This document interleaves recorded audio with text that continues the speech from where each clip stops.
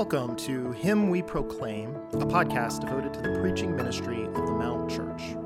Know that the following sermon is specifically intended to build up our local church in Clemson, South Carolina. Feel free to listen along and distribute what you hear, while prioritizing what we pray is the faithful preaching ministry of the healthy local church to which you meaningfully belong. With that, all grace to you as you listen to this episode of Him We Proclaim. All right, well, good morning. If you're visiting with us, it is our pattern to work our way through books of the Bible. We make attempts at preaching expositionally, that is the word that we use. This morning we're going to be doing that from John chapter 8. So look with me at John chapter 8, beginning in verse 12.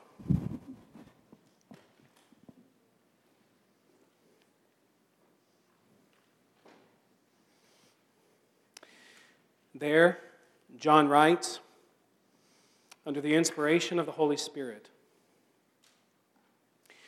that again Jesus spoke to them, the crowds, Pharisees that were present among them, saying, I am the light of the world. Whoever follows me will not walk in darkness, but will have the light of life. So the Pharisees said to him, You are bearing witness about yourself. Your testimony is not true. Jesus answered, Even if I do bear witness about myself, my testimony is true, for I know where I came from and where I am going. But you do not know where I come from or where I am going. You judge according to the flesh. I judge no one. Yet even if I do judge, my judgment is true. For it is not I alone who judge, but I and the Father who sent me. In your law it is written that the testimony of two people is true. I am the one who bears witness about myself, and the Father who sent me bears witness about me. They said to him, therefore, where is your Father? Jesus answered, You know neither me nor my Father. If you knew me, you would know my Father also. These words he spoke in the treasury as he taught in the temple, but no one arrested him because his hour had not yet come. So he said to them again, I am going away, and you will seek me, and you will die in your sin. Where I am going, you cannot come. So the Jews said, Will he kill himself, since he says, Where I am going, you cannot come? He said to them, You are from below. I am from above. You are of this world. I am not of this world. I told you that you would die in your sins, for unless you believe that I am He, you will die in your sins. So they said to him, Who are you? Jesus said to them, just what I've been telling you from the beginning. I have much to say about you and much to judge. But he who sent me is true, and I declare to the world what I have heard from him. They did not understand that he had been speaking to them about the Father. So Jesus said to them, When you have lifted up the Son of Man, then you will know that I am He, and that I do nothing on my own authority, but speak just as the Father taught me. And He who sent me is with me.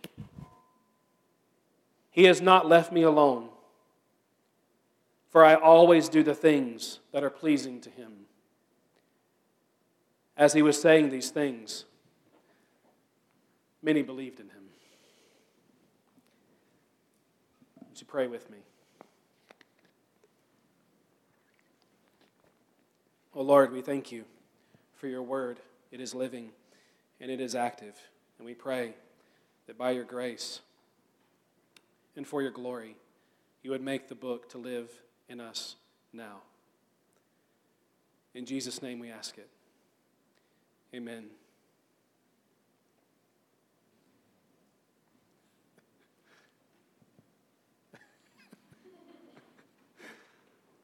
So, when I go to bed at night, I have a sleep setting, and that sleep setting is dark. As in, I don't want to see my hand crossing in front of my face. Dark. Like, give me the night. But, as God has a sense of humor, we have a street lamp just outside of our bedroom window that I think it might qualify to be as bright as the transfigured Jesus. I've lived in Manhattan, and I have slept under the luminous top of the Chrysler building. I think it was bright as the noonday sun on my face every night. And that top of that building has nothing on the street lamp here in Clemson. And as I despise putting things on my face to cover my eyes, why not some blackout curtains? No, we have to have sheer curtains. White, sheer curtains, because they're prettier. And also somehow seem to catch the outside light and just magnify it all within the room. Right? God love my wife, who can sleep peacefully on a rock, in the desert, at high noon, with rattlers rattling all around her. Some of us are truly blessed of God. But in this regard, I'm not one of them. And so I've deeply resented that sleep-stealing light.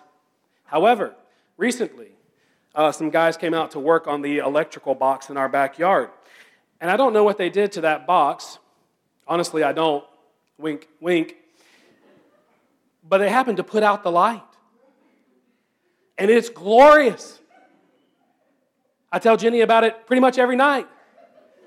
Right? What a radiant darkness. Never mind the bumps and the bruises and the burglars the light might spare us. Isn't this darkness wonderful? Isn't it preferable? Isn't it worth preserving even to death? It's all levity until we bring it to the soul. Earlier in John's Gospel, Jesus said, "This is the judgment." You may remember this. This is the judgment. The light has come into the world, and people loved the darkness rather than the light because their deeds were evil. Beloved, apart from Jesus, the night about us depicts the night within us. We come into the world hating the light because it shows us what we really are and what we really do and what we really need, which is that light of the world within us. So, is Jesus in you this morning? If so, let's bless the Lord. Right? Let's also not be afraid to ask then, just how brightly is He in us? How brightly are we reflecting Him in the world? Let's head that way by first considering Jesus as the light of the world. If you look at verse 12, He says there, "I am the light of the world. Whoever follows me will not walk in darkness, but will have the light of life." And it's important to see that what he says in response to the guided darkness of the crowds. Remember from a week ago, is he the prophet? Is he the Christ, they ask. Oh no, the leaders say, you don't know your Bibles. You don't know your Bibles. He's clearly neither one of those things, prophet or Christ. You need to just lay that aside and leave this matter to us. And oh, by the way, Nicodemus, we know that you're one of us, but if you could just sort of sit over there in the corner and just be quiet.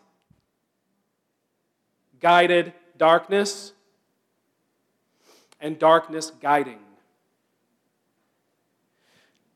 It's into that, to overcome it, that Jesus speaks here. Is he the prophet and Christ, or what?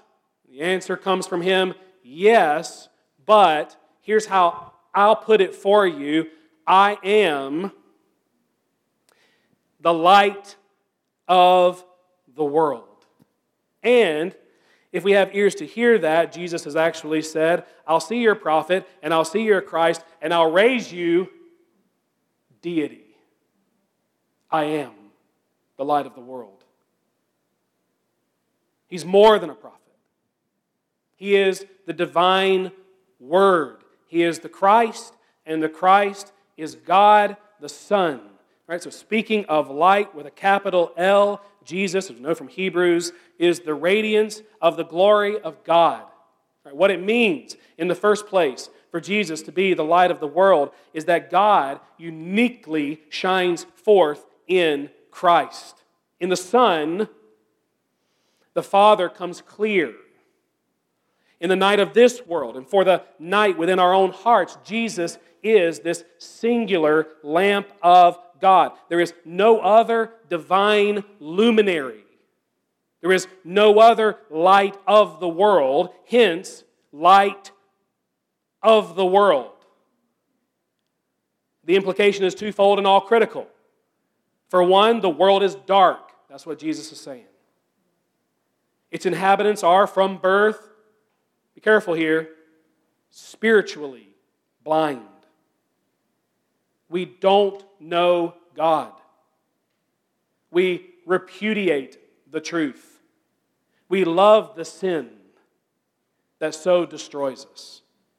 We need the light of the world. Ergo, that light is not to be found within us. We are no hope for ourselves in this. I know we may think that we are, right? That we may think we're really smart, but what Jesus is talking about as light is more than smarts.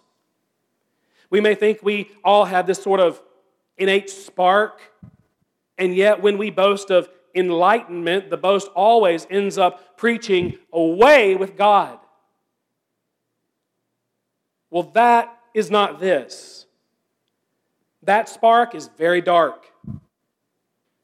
But still, we might think if we just gather up a little opinion, if we just gather up a little religion, if we just gather up a little bit of intellect from all over the world, if we just pool our resources together, surely we can erect a new Tower of Babel. And in our name, and by our power, and for our glory, we can see the light. We can discover the truth. We can save ourselves. No, Jesus says. We cannot. Sin has put that out of reach. Impossibly for us. Impossibly out of reach. But, he says, there's good news. You needn't do all that anyway. The light of the world has come into the world. And I am He. The only thing you need to do is follow me. It's a bold statement. A really bold statement. If you would truly know God, you must truly believe in Jesus. There's no way around Jesus to be saved. There's no relationship with the Father except through faith in the Son. There's no walking in the light. There's no walking in the truth. There's no walking with God except in a walk with Christ. And so there is an essential action that's attached here to this bold announcement. I am the light of the world. So what? here's what. You all must follow me if you would have the light of life. Except in verse 12, Jesus makes it a bit more invitational because he's Jesus. He says this, whoever follows me will not walk in darkness. It's almost like saying, come on. Whoever follows me will not walk in darkness, but will, here's a promise, have the light of life. Friends, do you recall what it was like to walk in darkness? Because whether you're a Christian or not, Jesus implies we all used to walk in darkness. Do you recall living without ever a thought of Jesus?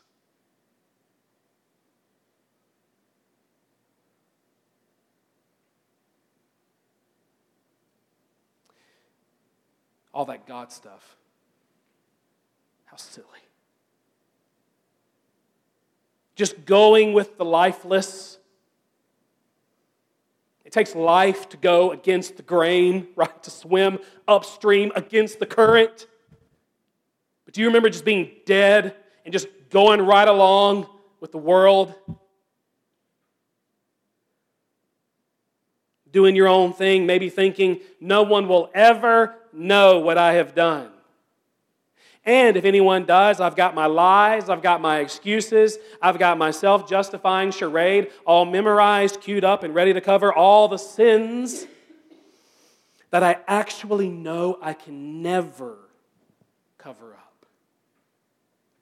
But come on, heart, shake it off.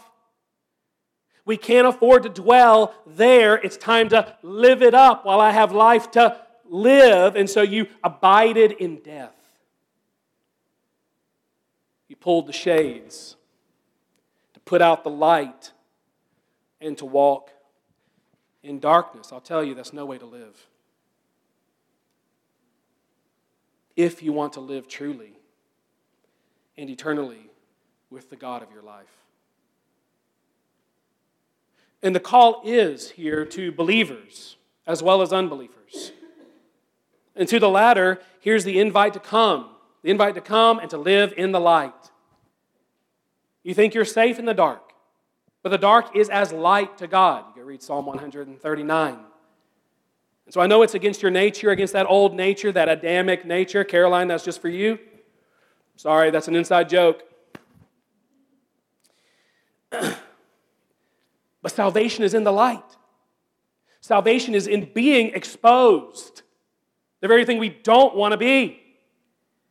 It's in coming to Christ who alone can cover you.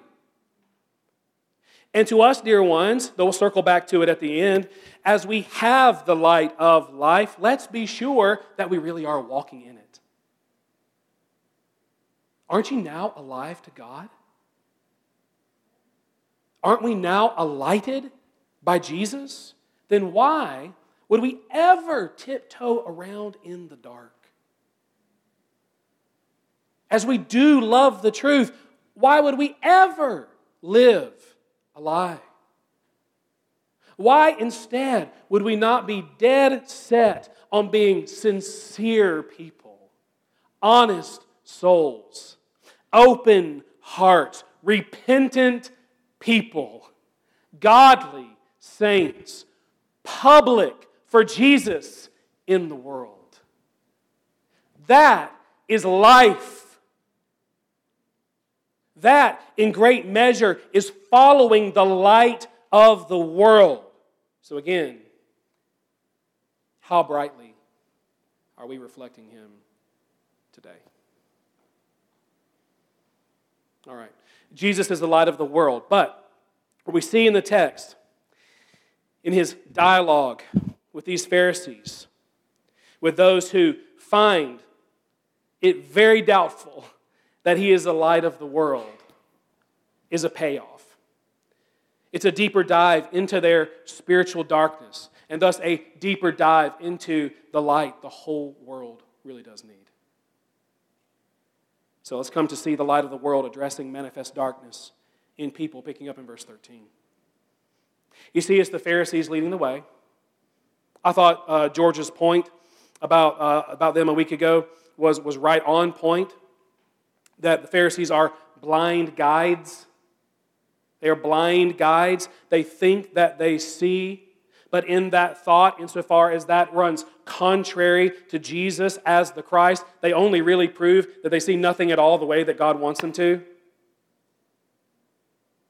What I want to say to us then, like George did a week ago, is that we need to be really careful that we do not entrust our souls to teachers, to guides, to people like that. At any rate here, what we see is they take issue with his testimony. I am the light of the world. They say it's his testimony alone, and therefore it is what? It's invalid. It's not true. It won't hold up in their court. And the irony is thicker there than thickest darkness, though the idea is clear enough. It's about the truth of Jesus' testimony, the truth of Jesus' word. And so all that follows in verses 14 to 18 is really the defense that Jesus gives about the truth. It's the light of Christ refuting their darkened assertion. They're essentially saying, you are not true Jesus. You're not the light of the world. You're a liar from Galilee. And friend, I want to say, you've got to decide right there. He either is or he is not. And eternal life or death hinges upon that decision. And so Jesus answers in verse 14, you don't know what you're talking about. Yes, I am bearing witness about myself, but that does not invalidate my witness, because my witness is never mine alone. Every time I speak, verse 18, the Father also is speaking. And this would all take care of itself if you only knew who I was, but you don't. And that is the whole problem. You have not been taught, remember John 6:45? You have not been taught by God. You've not been born again. That's the problem. Look with me at verse 14. You see there again how Jesus establishes the truth of his word? It's that he knows who he is.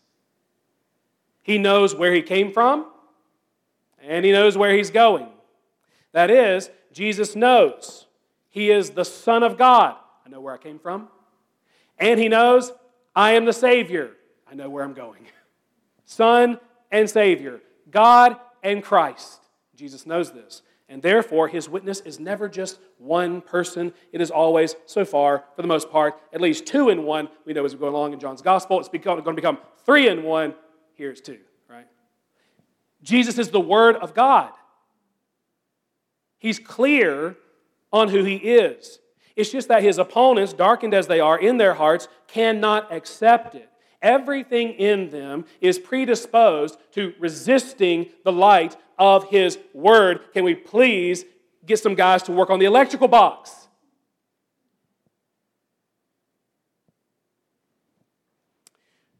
This is what Jesus explains at the end of verse 14 and onward. He knows who he is.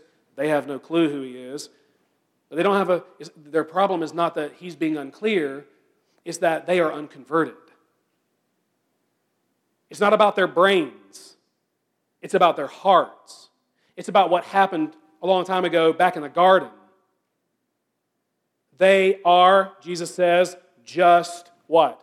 Flesh. And therefore, they inevitably and invariably judge everything the way that sin does, not the Spirit. Especially Jesus. Do you remember what Jesus said to Nicodemus back in John chapter 3, verses 6 and 7? Or what Jesus said to his deserting disciples back in John 6:33? I'll tell you. That which is flesh is what? Flesh.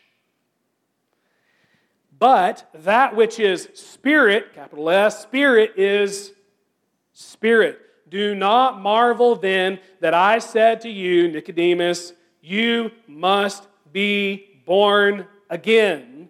It is the Spirit who gives life. The flesh is of no help at all. Jesus said that.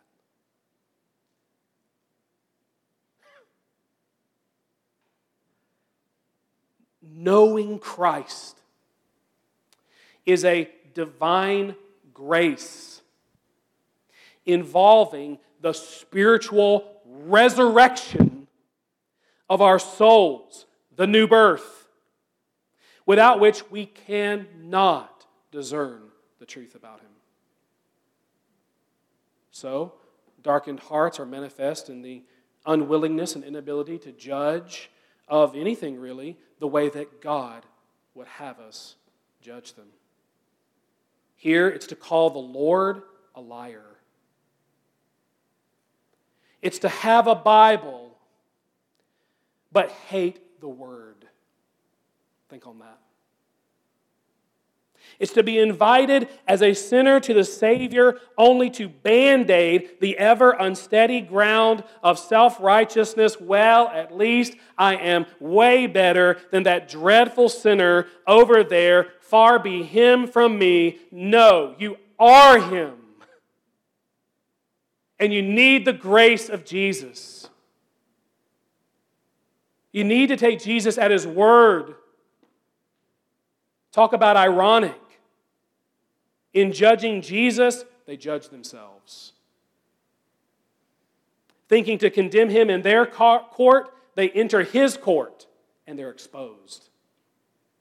The guardians of the law refuse to believe the very one who gave it. Your law says the testimony of two men or two people establishes the truth. What then, guys, of the testimony of the divine Son, who only says what the Father says? You guys would be a riot if you weren't so tragically wrong-hearted.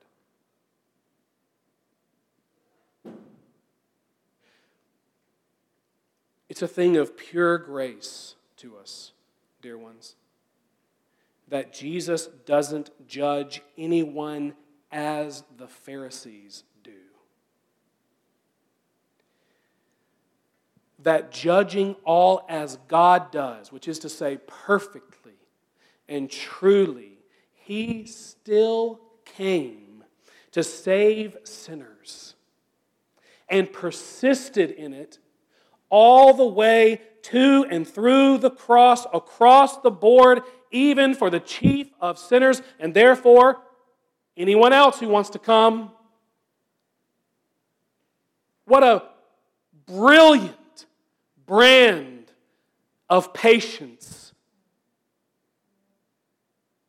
I'd have us recall this is not new information that He's sharing with them. He's flipping your Bible back a page. This is John 5 all over again. They know the deal. He's told them before. He has evidence from John the Baptist. Behold, the Lamb of God who takes away the sins of the world. It's not me, it's Him. He has His works.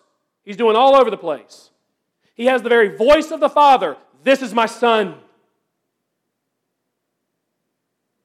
He has the whole Bible testifying to who He is.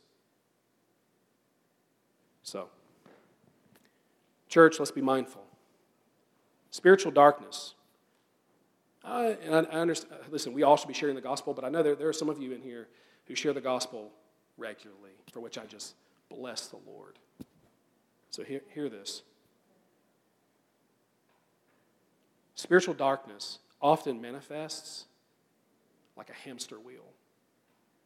Lots of activity, no advance. Sin wants the truth to be proven over and over. You guys have experienced this, right? And over again. Even Jesus experienced that. He's shared and he's taught and he's done it over and over again. And yet here we are, John 8 now, again. And that's the way it's going to be until the lights are turned on in their hearts. And so the call is to grace. The call is to patience. The call is to prayer. The call is to persistence. That's the way the light of the world seeks to establish the truth against manifest darkness in people. And perhaps we'll be helped in this by reconsidering our main problem as people, which is blind unbelief. And this is where it does get a little heavy for us, okay? If it wasn't already, now we're really going to get there. In other words, it's easy to become irritated and short with unbelievers if we think their problem is purely intellectual. Something they can figure out.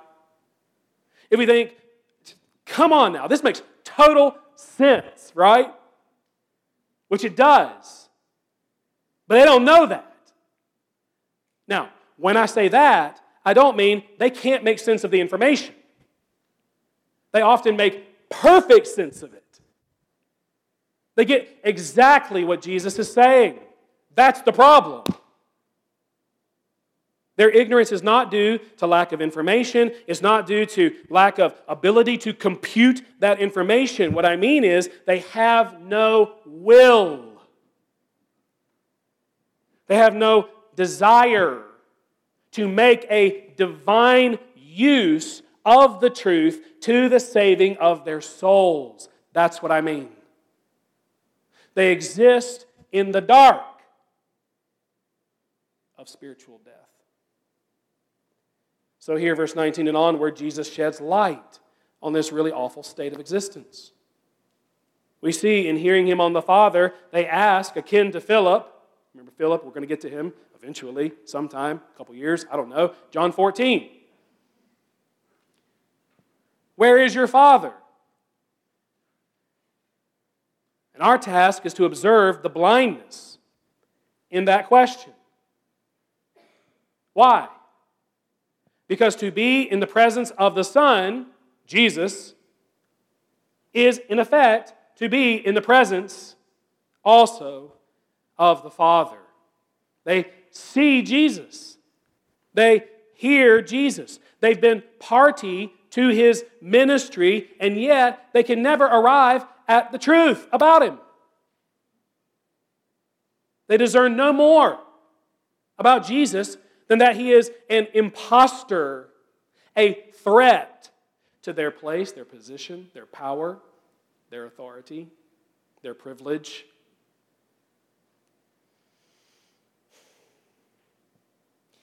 They can discern no more, that is, than sin will allow them.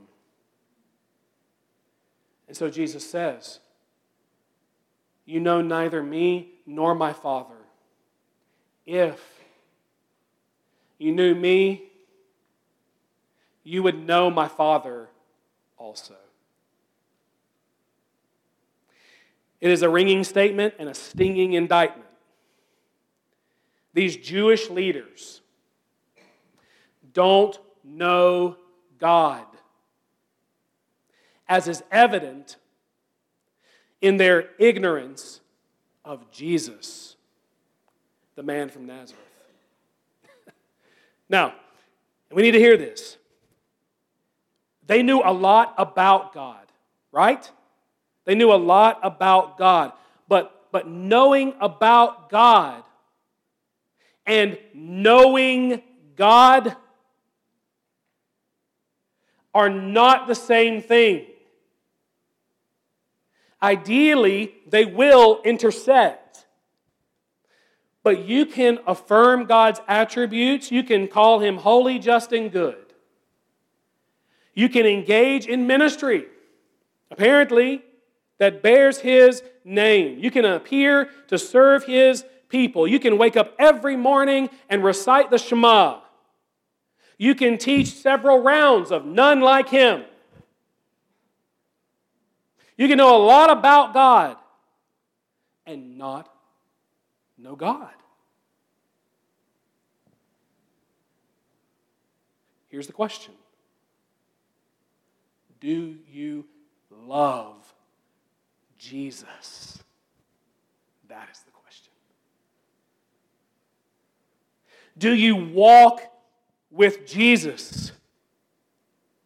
Do you yearn for readier, steadier, deeper, sweeter, better fellowship with the light of the world? Do we cling to His gospel? Do we abide in His word? Do we value His people? Do we treasure Jesus? We just did that in prayer and word right before service. That's what we're talking about. Do we treasure Jesus? If so, then you know God. But if not, we at least need to be warned about the vital difference between religious appearance and spiritual application. Again, the Pharisees had Bibles.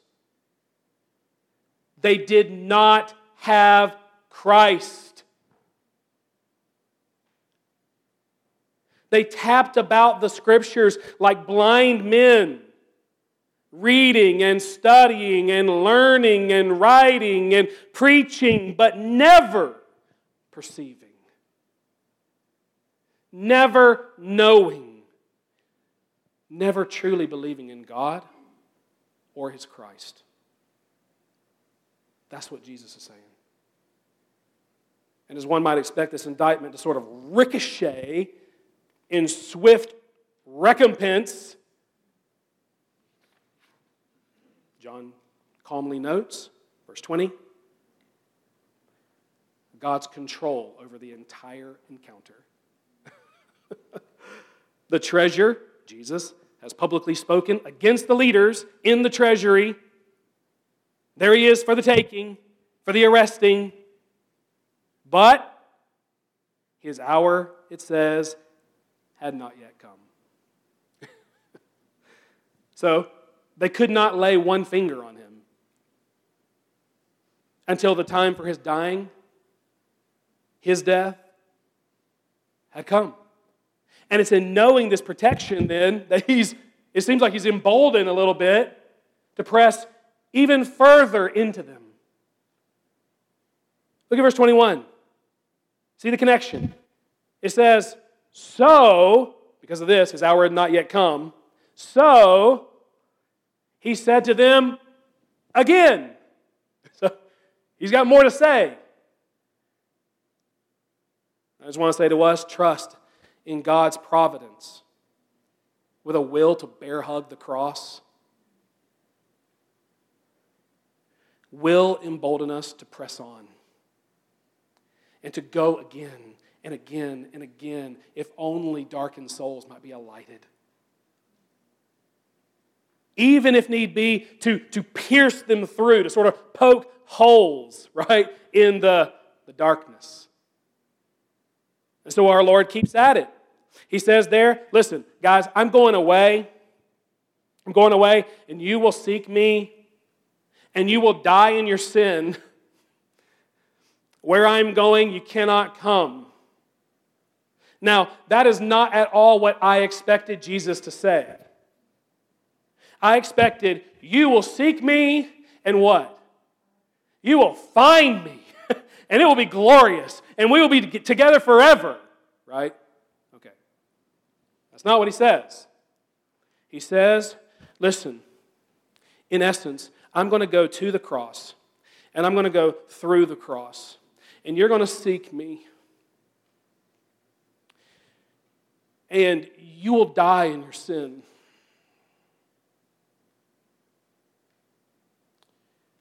And as it were, spend an eternity in what the Bible calls hell. You'll be cut off from where I am. You can't get there. Doubtless, these are some of the most terrible but necessary words of Jesus. They are light,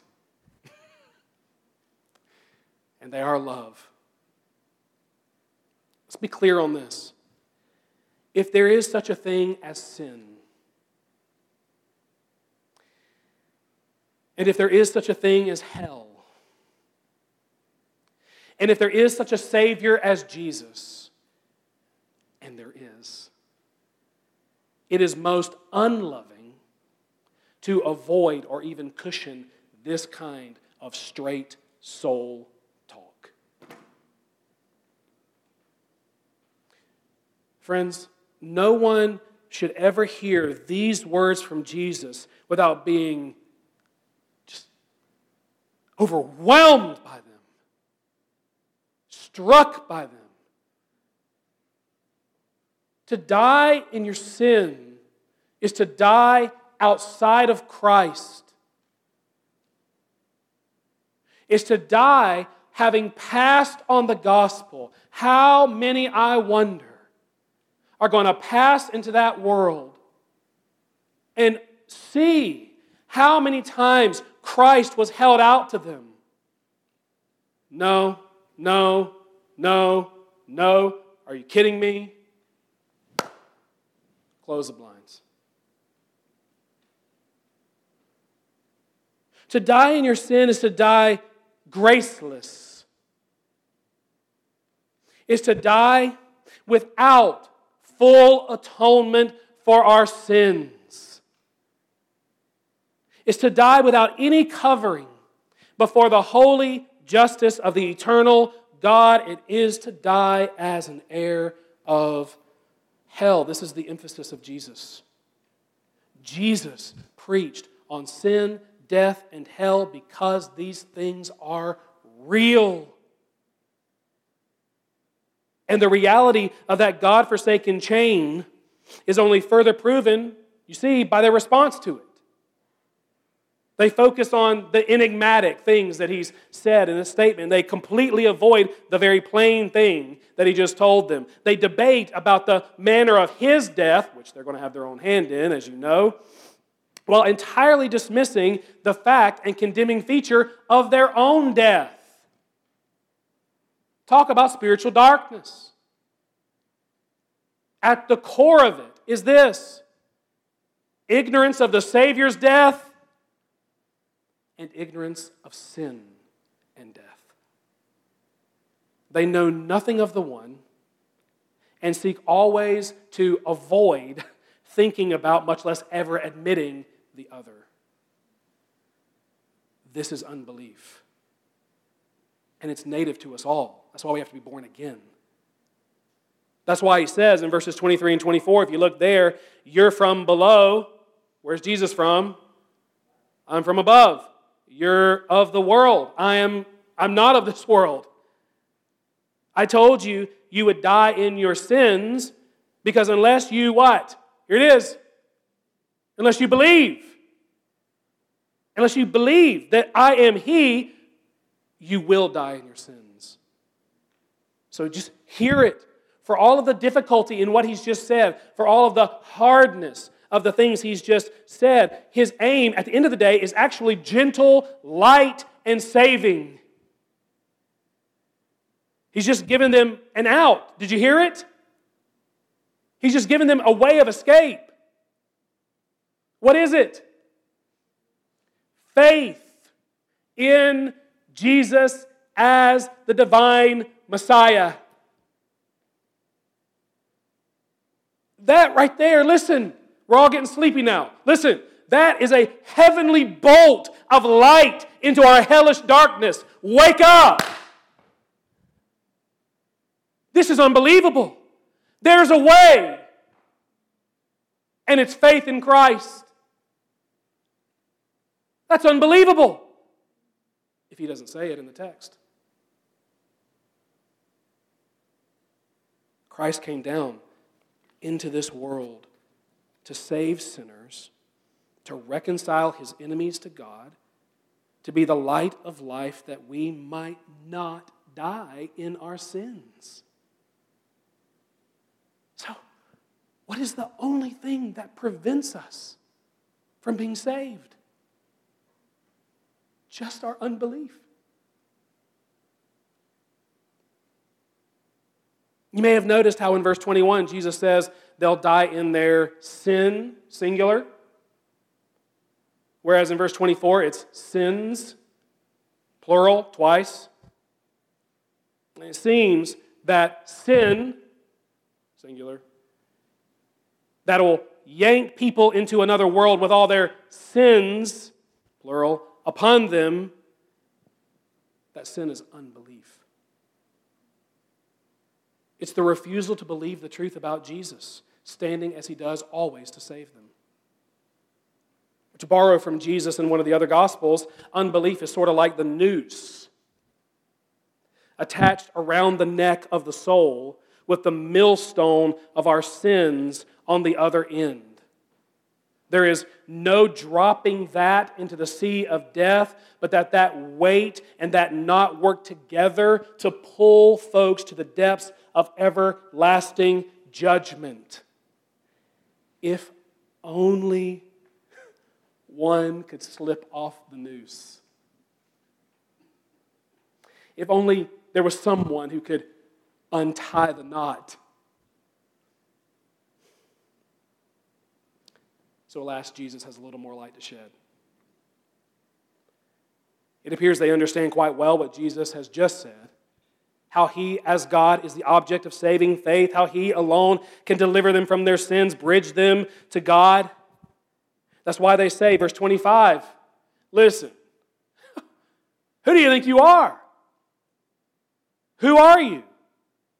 That's been their question the whole time. Jesus has never withheld the answer. It's just, again, are you born again or not? And I believe it's to that end that Jesus takes them to the cross. That is God's solution to the problem of human unbelief. Jesus tells them, verse 26, that between then and there, God has much to say, much to judge, much to reveal by him to them and to all the world. But as they still fumbled about in the dark to make sense of the words there in verse 26, it's like he says, okay, that's enough. Let's turn the light up to its highest setting. Okay? Let's go full on, I am he.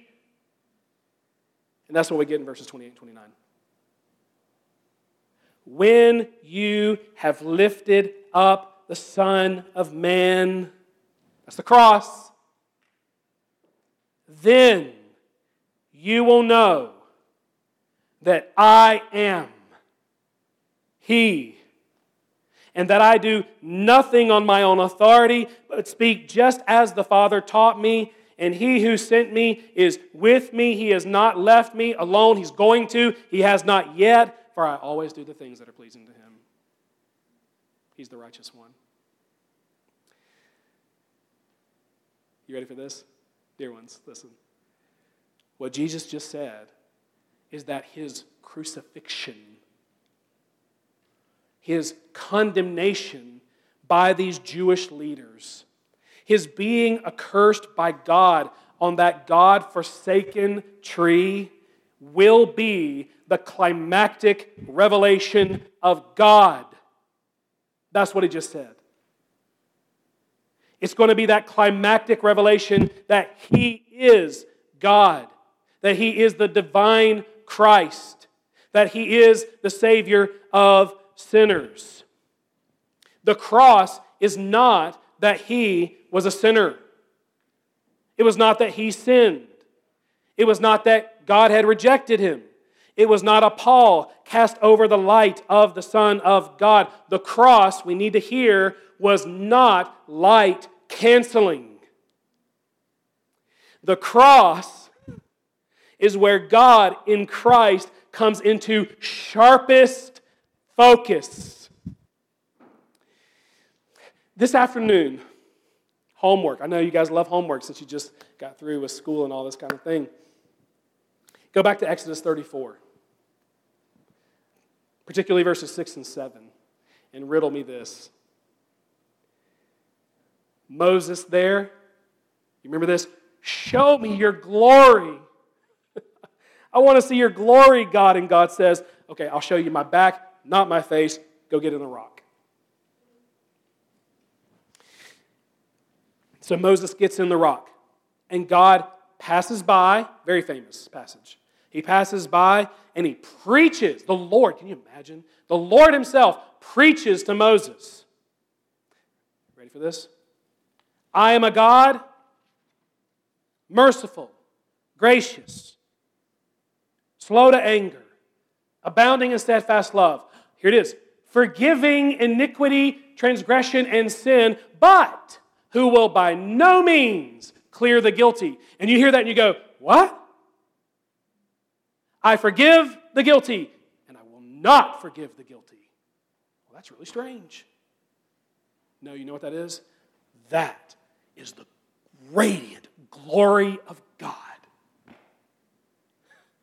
That is the mystery of the revelation of who God is. You figure that out, you have seen the face of God. So what's the answer? Christ crucified.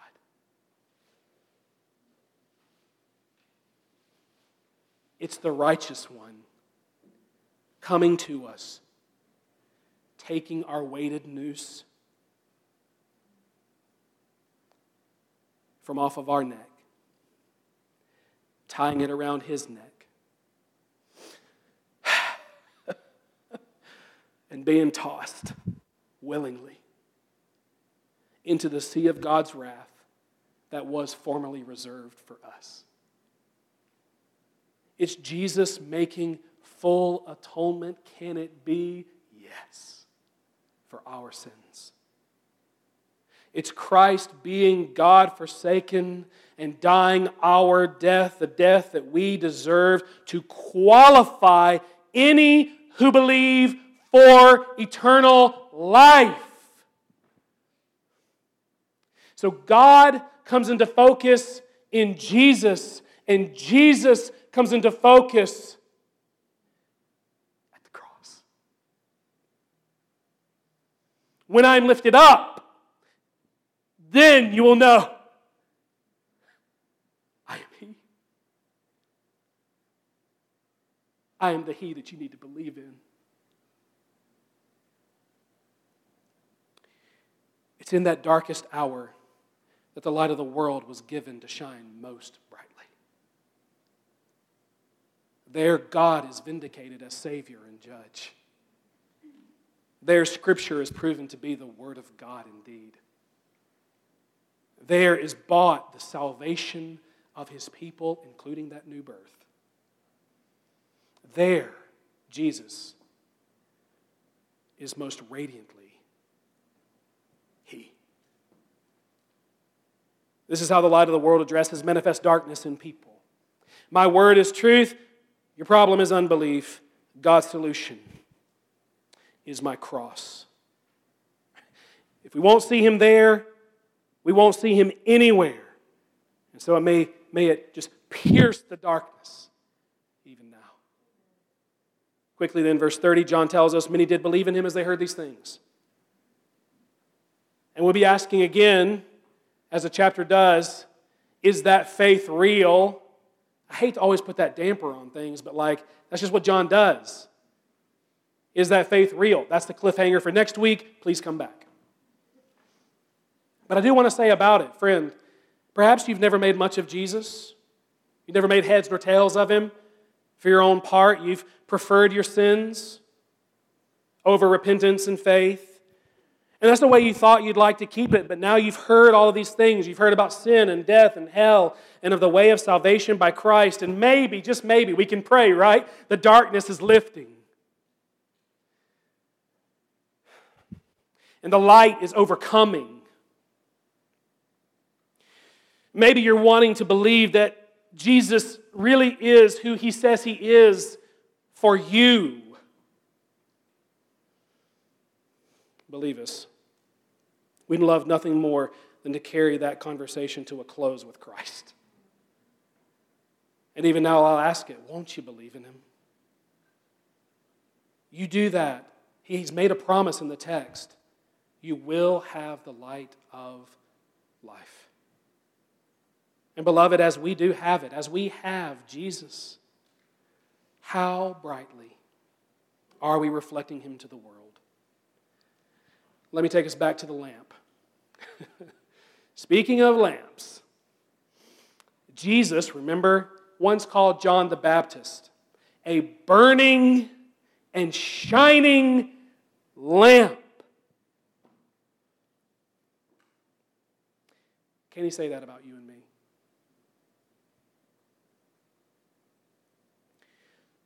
Are we being even annoyingly visible for Jesus? Like that street lamp. Is there any part of our lives that we need to bring into the light? Or to shift gears, is there any issue, any opportunity, any soul into which we can shine as lights in the world, holding fast to the word of life? Church, we'll take this to prayer. Is it clear that we're following the light of the world? Let's pray. Lord, we thank you for your word. By your mercy, by your power, may we feel the full weight and glory and grace of it. We ask this in Jesus' name.